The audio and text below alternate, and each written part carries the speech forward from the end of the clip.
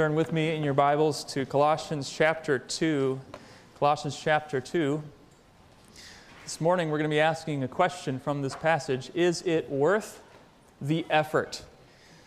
If someone is going through inconvenience and sacrifice on your behalf, if they're going out of their way to do something for you, you both would want the purpose of that effort to be clear, right? You would want to answer the question, is it worth the effort?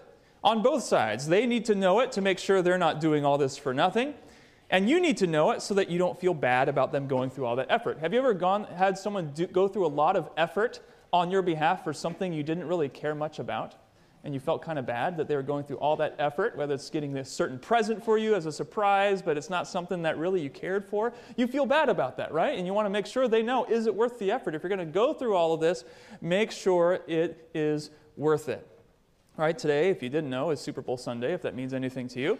Tonight, two teams will be putting forth a lot of effort because they are fully convinced that it's all worth it. I was kind of bummed the Lions didn't make it in. We lived in Michigan for 6 years in Detroit, and you were just around a bunch of really gloomy but fervent Lions fans for a long time, and I was hoping for them, but it didn't quite make it. But anyway, tonight, the two teams are putting forth a lot of effort because they're fully convinced that it's all worth it, right? The prospect of holding up the Lombardi Trophy, being declared Super Bowl champs, is enough of a motivation for these players to put themselves in harm's way, exerting, sweating, getting tackled, risking injury.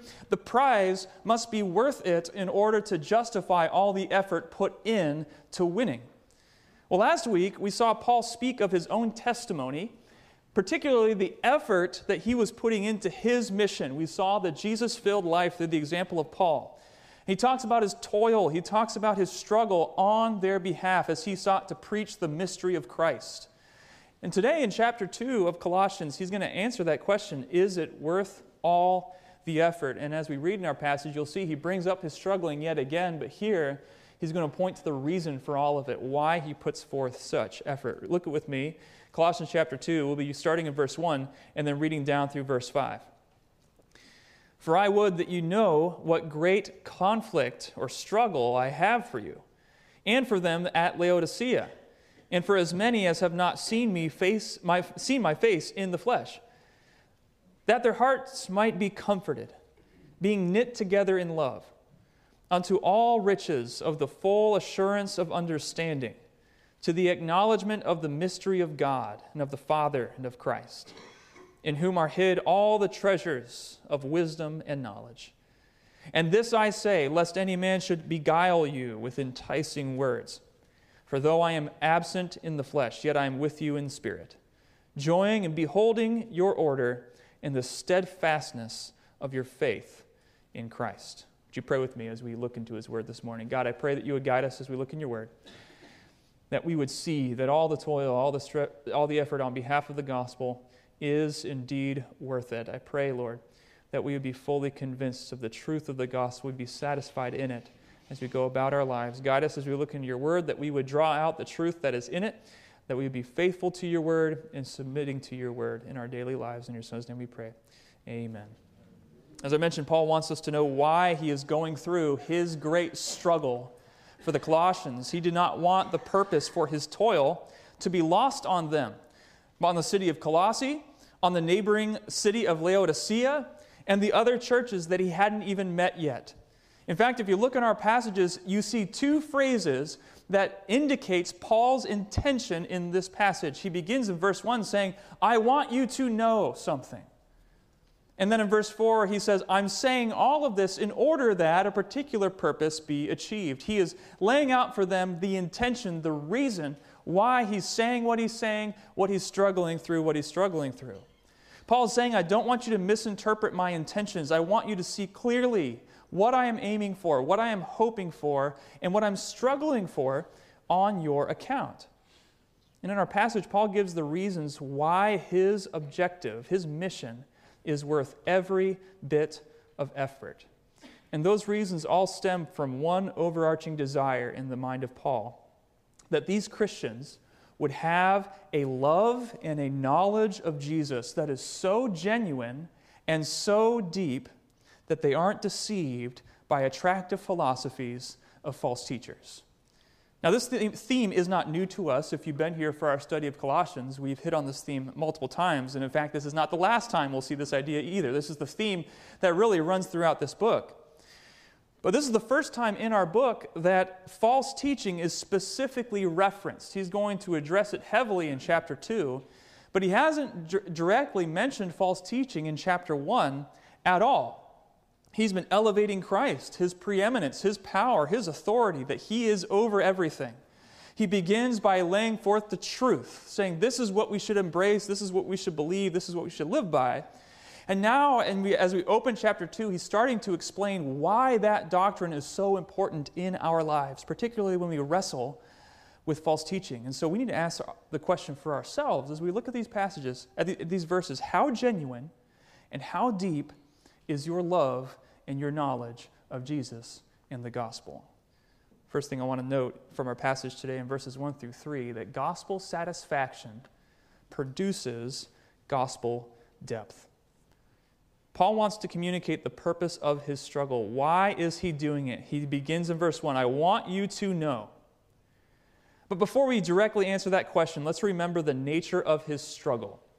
In the closing verses of chapter 1, Paul describes his suffering, his struggle, and his toil as a result of his mission to make the Word of God fully known. We see that in chapter 1, verse 25.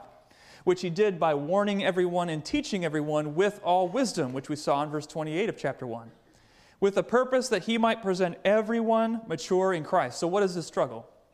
Paul's struggle is to proclaim the gospel and build up disciples. And we'll see in verses 1 through 3 of chapter 2 that Paul is going through the struggle of gospel proclamation because he wants the Colossians to explore the depth of the gospel that can be found through finding comfort and unity in the message of the gospel. As we look at gospel satisfaction, how do we see this play out in our passage? Well, in verse 2, we see the dimensions of gospel satisfaction. Again, verse 2 begins with a purpose statement. It says, in order that I am suffering so that your hearts may be comforted or encouraged as your hearts are being knit together in love. This speaks of deep satisfaction that only the gospel can produce, and this satisfaction takes on two dimensions. We see the encouragement of the gospel, and we see the unity of the gospel. He is struggling so that these believers, through the gospel and hearing the gospel, would have encouraged hearts. Our hearts refer to the core of our being, the center of our personality, the essence of who we are. What effect does the gospel have or should have on your heart? The good news of Jesus Christ reaches our discouraged, disappointed, and bitter hearts and strengthens it with the overwhelming truth that we've seen all throughout this book so far, that He has qualified you to share in the inheritance of the saints in light in chapter 1, verse 12. He has delivered us from the domain of darkness and transferred us to the kingdom of His beloved Son in verse 13.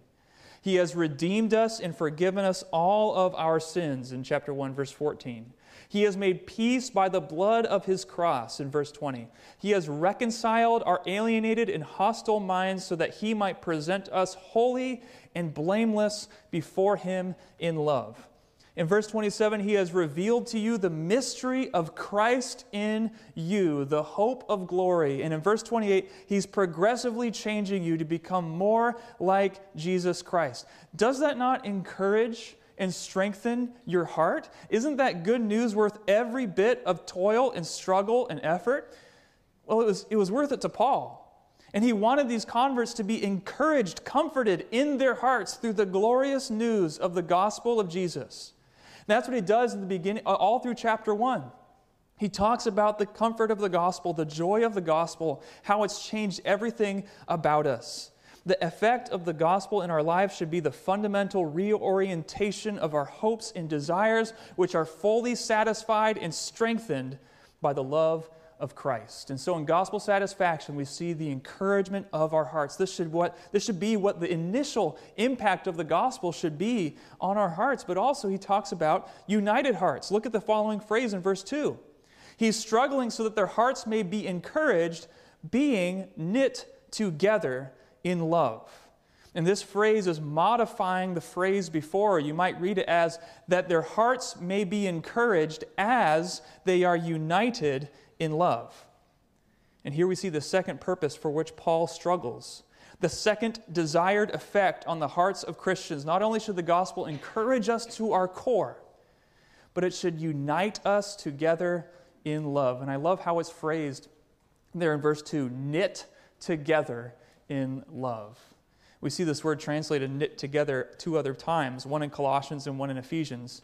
If you were to skip ahead down to verse 19 of Colossians 2, you'll see the false teachers are described as those who are not holding fast to the head, from whom the whole body, nourished and knit together through its joints and ligaments, grow with a growth that comes from God. In Ephesians chapter 4, verse 16, we read, from whom the whole body, joined and held together, there's that same Greek word, by every joint with which it is equipped, when each part is working properly, makes the body grow so that it builds itself up in love. Scripture tells us there is a bonding effect to the gospel message. Not only does it encourage our hearts, but it knits us together in a spirit of love. In fact, later on in Colossians chapter 3, verse 14, we're exhorted, above all these, put on love, which binds everything together in perfect harmony. So is it worth the effort? What is Paul struggling for? All of his struggles is so that the Colossians and the Laodiceans and the other churches in the area would be so satisfied with the gospel that upon receiving the gospel message and thinking about the gospel message, their hearts would be encouraged, that their hearts would be united, knit together in love. And so how has the gospel impacted you? Has the gospel satisfied your heart? If you're placing your hope and satisfaction in something other than what the gospel offers, I challenge you to compare your source of satisfaction to the good news of Jesus and see if your source does not pale in comparison. The gospel satisfied. The gospel encourages. The gospel unites us together. But I want you to take careful note of the order of priority here. We see the gospel satisfaction in the first half of verse 2. He is struggling so that they might be encouraged, that their hearts might be knit together.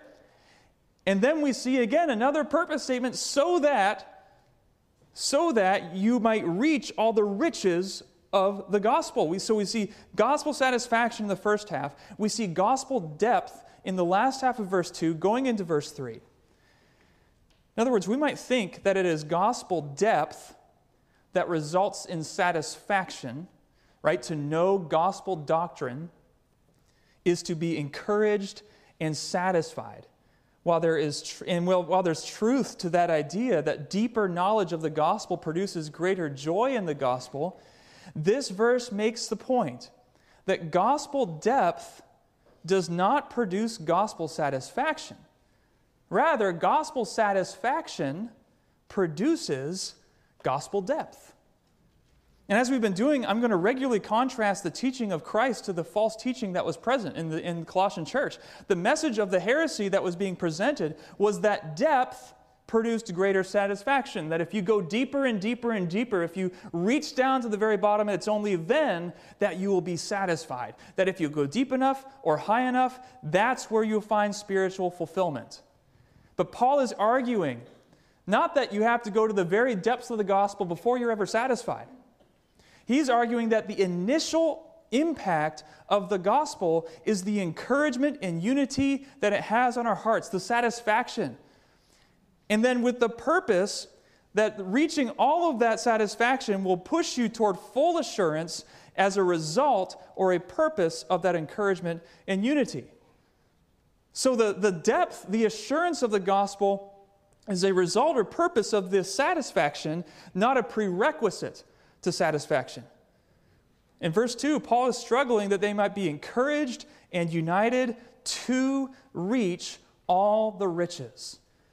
In King James it says, unto all riches. It's the same idea, purpose. I want you to be encouraged, I want you to be knit together unto all riches, for the purpose that you would reach all these riches. And so here's the point. Paul wants their hearts to be encouraged and united in the gospel so that they might go deeper.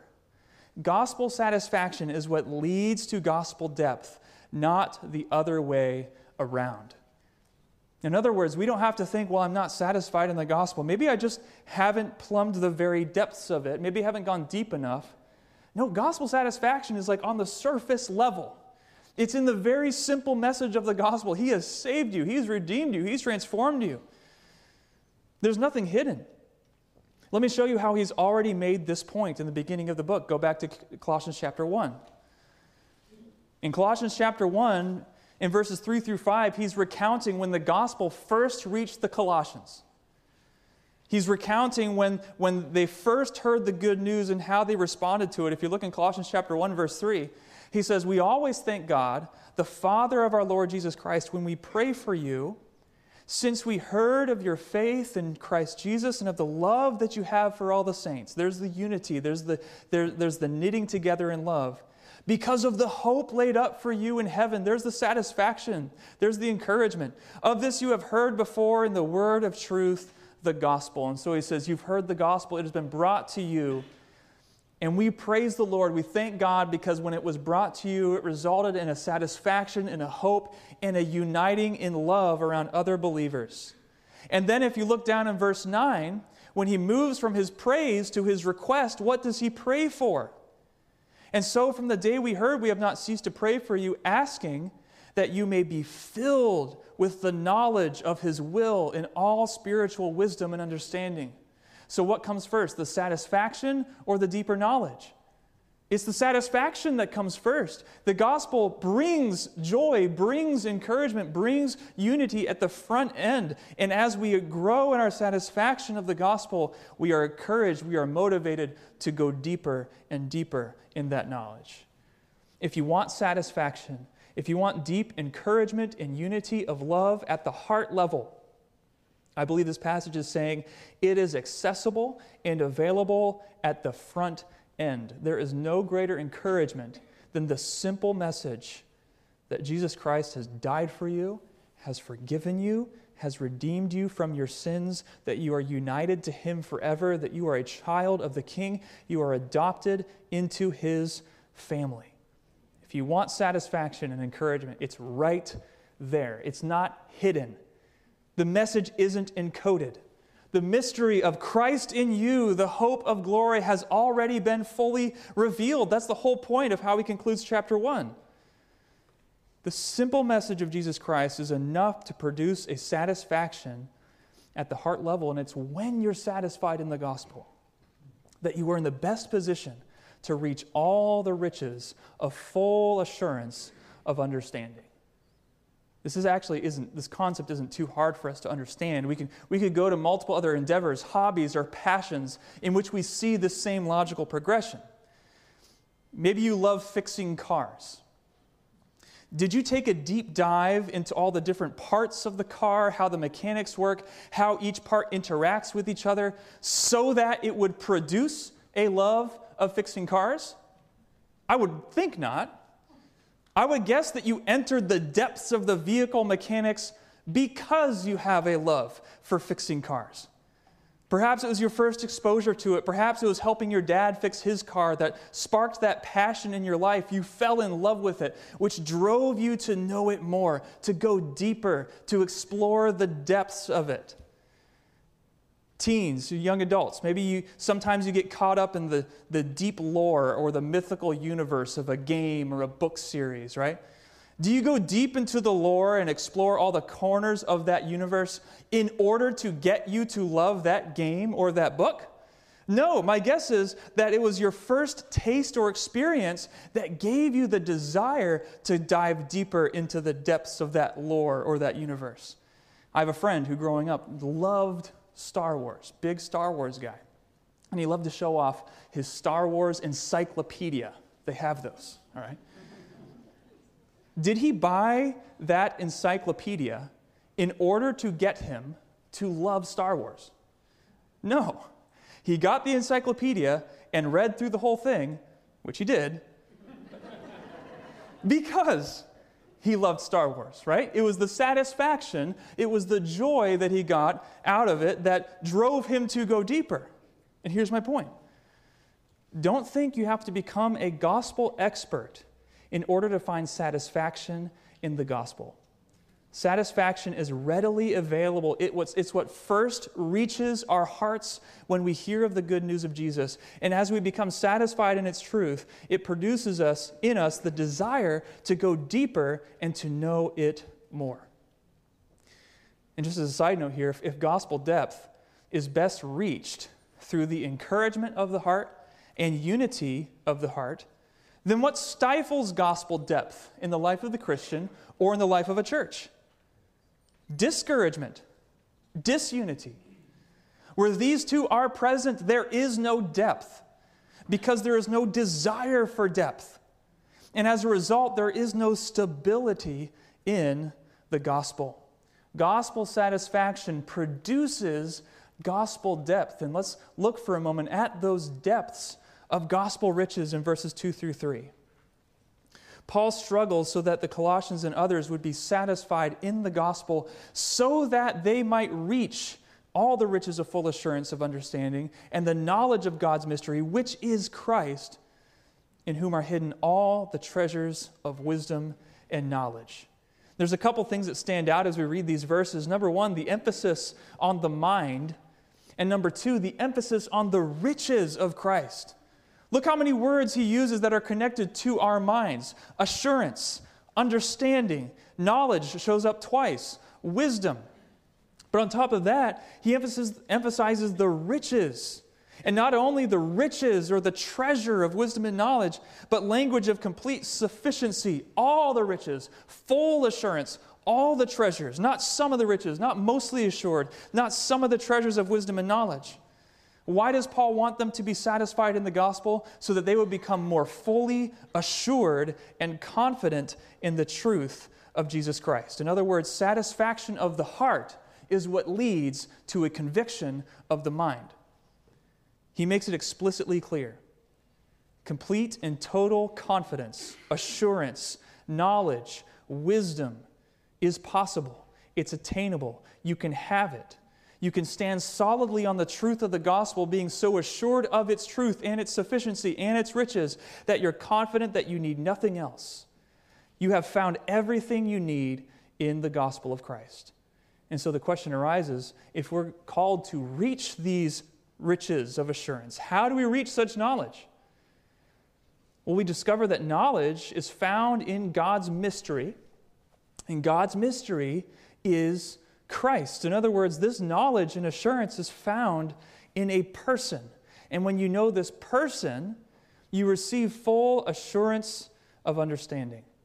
In verse 3, you see that all the treasures of wisdom and knowledge are hidden in Christ. Don't be deceived by the word hidden as if it's saying that all the treasures of wisdom and knowledge are tucked away out of your reach. That's not what we mean by the word hidden. Because while the treasures of wisdom and knowledge are hidden in Christ, so are we. Colossians chapter 3, verse 3, for you have died, and your life is hidden with Christ in God. And so because you are hidden in Christ, you have access to all the treasures of wisdom and knowledge that are also hidden in Christ. And as you go deeper in the gospel, you grow in your assurance and your knowledge of it.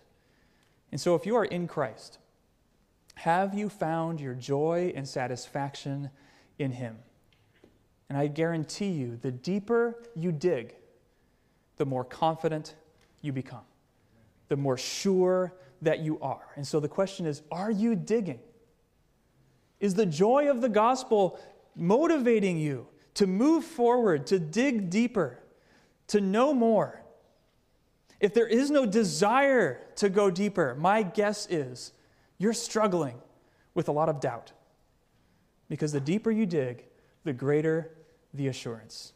Gospel satisfaction leads to gospel depth, which produces an assurance that keeps you firmly grounded in the truth. And why is that so important? Paul's going to highlight that importance in verses 4 through 5. So not only does gospel satisfaction produce gospel depth, but gospel depth produces gospel stability. Just as we saw in verse 1, Paul gives another purpose statement. Verse 1, he wants to make sure they know the reason for his suffering. And here in verse 4, he wants to make sure they know the reason for his preaching. He says, I say all of this in order that no one may beguile you, it says in the King James, or delude you with plausible arguments or fine-sounding words. Paul wants them to be satisfied in the gospel so that they would go deeper into the gospel, so that they would become stable in the gospel, standing firm against the deceitfulness that surrounds them. What is the greatest defense against the deceitfulness of this world?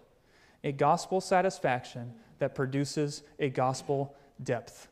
It's being so content and confident in the gospel that you can discern and spot the fakes from a mile away. Let's look here for a moment at the danger of delusion. The danger of delusion is seen in the description of these philosophies that here for the first time, Paul is highlighting to the Colossians. And while he later highlights the empty and deceitful nature of these teachings, here he highlights their attractiveness. These are fine-sounding, well-crafted arguments. These messages aren't convincing due to their depth or their convincing proofs. They are messages that are well crafted to hit the right notes in your soul, to pull you in with finely tuned arguments delivered in eloquent speech, designed to make you question, how could something that sounds so good be so wrong? 2 Timothy chapter 4, verses 3 through 4, Paul says, for the time is coming when people will not endure sound teaching, but having itching ears, they will accumulate for themselves teachers to suit their own passions and will turn away from listening to the truth and wander off into myths. We run into this all throughout our life, no matter what stage of life you're in. A young Christian goes off to college and hears a professor eloquently and skillfully discredit the Christian faith with arguments they've never heard of before. And they sound good, they sound plausible, they sound convincing. You pick up a best-selling book by a popular author that offers a fresh spin on Christianity that sounds really compelling. Or perhaps even a pastor will use a proof text from Scripture to authoritatively preach a legalistic distortion of Christianity.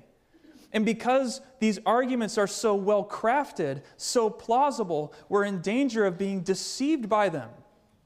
But this passage reminds us that we don't need to be afraid of such teaching, because all the treasures of wisdom and knowledge are hidden in Christ. It's in Him that you can have full assurance of understanding. In fact, it's fascinating that many philosophies and religions today look shiny and attractive on the surface, but the deeper you dig into those worldviews, the more empty and hopeless and dark they become. A while back, a couple years ago, my wife and I went out to Salt Lake City, and we got to tour the Mormon temple there in Salt Lake City. We had a pastor friend out there in Utah who brought us there, and he said, I'm going to get you on the evangelism tour. I guess there was 2 tours. I didn't know about this. There's the normal tour for everybody, and then there's a tour that you went on if they were trying to get you to become a Mormon. And so he brought us in, and these 2 tour guys showed up, and he said, hey, I'm a pastor here from Utah, and I have a couple friends here who want to know more about the Mormon faith. And the 2 tour guys kind of glanced at each other and gave each other a nod, and we went off. And they took us into this multimedia room. There's multiple rooms in this presentation, TV screen in each one. The room was kind of set up as like a different room of the house. And we've followed the story of a family going through tragedy, loss, reunion, comfort, joy. And I'm not exaggerating when I say they pulled on every single heartstring you can imagine. They didn't give a single bit of information about the doctrine of Mormonism, the teaching of Mormonism, what they believe. It was all good-sounding arguments. It was all, don't you want this? Doesn't this look good? But if you've studied and dug down into the teachings of Mormonism, you realize that the deeper you go, the darker it is, the emptier it is. And that's not just the case with cults like Mormonism. This is the case with any worldview philosophy that you might look to other than the gospel. In fact, most worldviews represented in our culture today, depend on the fact that you don't think too deeply about them. If you're living according to your own worldview other than the gospel, do you realize that the deeper you dig into your own worldview, the emptier it gets? In many cases, the darker and more hopeless that it gets. And that's why the prevailing philosophies of our day just don't stand up to scrutiny. It's why simple questions are discouraged, why pushback is seen as an aggression. They are not strong enough to hold up under the pressure. And this passage tells us the gospel is. As Christians, we should never be afraid of deeper questions. We should never push back those who are seeking to go deeper. Because the deeper you dig into the gospel, the more assurance that you find, the greater the confidence you discover. And when you grow in that confidence, those well-crafted arguments reveal themselves to be what they really are, empty philosophies. And so as we conclude our passage this morning, we see the danger of delusion, but he finishes in verse 5 talking about the joy of stability. Despite his concern for the Colossians, he concludes with a note of confidence and joy. For though I am absent in body, yet I'm with you in spirit, rejoicing to see your good order and the firmness of your faith in Christ. While the warning of this passage encourages the Colossians to dig deeper into the gospel, Paul is rejoicing that they're in their stability thus far. And it provides us with a picture of what life in the church looks like when believers are fully assured and satisfied in the gospel. What does it look like? It looks like good order. When there's no gospel satisfaction and no assurance in the gospel, there's disorder and there's chaos. When churches are not grounded in the gospel, you'll see disorder. When lives are not grounded in the gospel, you'll see disorder. In James chapter 3, where he contrasts earthly wisdom versus heavenly wisdom, earthly wisdom is marked by bitter jealousy and selfish ambition. And James says, where jealousy and selfish ambition exists, there will be disorder and every vile practice. When you live your life in accordance with the earthly wisdom, there will be disorder, there will be jealousy, there will be selfish ambition. But when you are grounded in the gospel and satisfied in the gospel, there is a settled order. Christian, is your heart in chaos? Is it full of bitter jealousy, selfish ambition? Is your whole life out of order? Not just the difficult circumstances and trials that we all face, but is your approach to life out of order? Is your heart in chaos? Could that be due to a lack of satisfaction in the gospel and a confidence in the gospel, that you're searching for satisfaction in something else? You're searching for assurance and confidence in something else? It is a heart that is settled and satisfied in the gospel that gives you order in life, even when everything around you is in chaos. And finally, not only is there stability seen in good order, but it's seen in firm commitment. Paul says, I'm rejoicing to see the firmness of your faith. Is your faith firm? Is it solid and stable? When Paul in Ephesians warns about our adversary, the devil, who prowls around seeking someone to devour, he calls us to resist him firm in your faith. Do you have such stability and commitment to the truth that you can resist the attacks of the devil? You can. Well, why can you? Because your life has been hidden in Christ, that you have in him all the treasures of wisdom and knowledge at your disposal. But yet, I think sometimes in our Christian lives, we approach it like we have a massive treasure chest full of riches. Right there, it's not hidden under the ground. It's not tucked away. It's there. And we have the key in our hands. And we look around thinking, where can I find satisfaction? Where can I find the riches? Maybe somebody else has it. Maybe it's in that treasure chest over there. Maybe it's something other than the treasure that I have been given right in front of me. And Christians, even though they've been hidden with Christ, in whom are hidden all their treasures of wisdom and knowledge, go looking elsewhere. And as a result, what happens? Chaos, discouragement, disunity. But if you stop and open that lid to that treasure chest, and you explore the riches of the gospel, and you dig deeper, and you rehearse it in your mind, and you consider the fact that Christ is over everything, and He has reconciled all things to Himself, and He's reconciling you, you will find a satisfaction and an assurance greater than anything else you can find in this world. And if you do that, if you dig deeper, if you grow in your knowledge and your assurance of Scripture, what's going to happen? When those fine-sounding arguments come your way, when those plausible ideas and philosophies assault you, you won't have any, there won't be any sense in you that wants to follow after those. Why?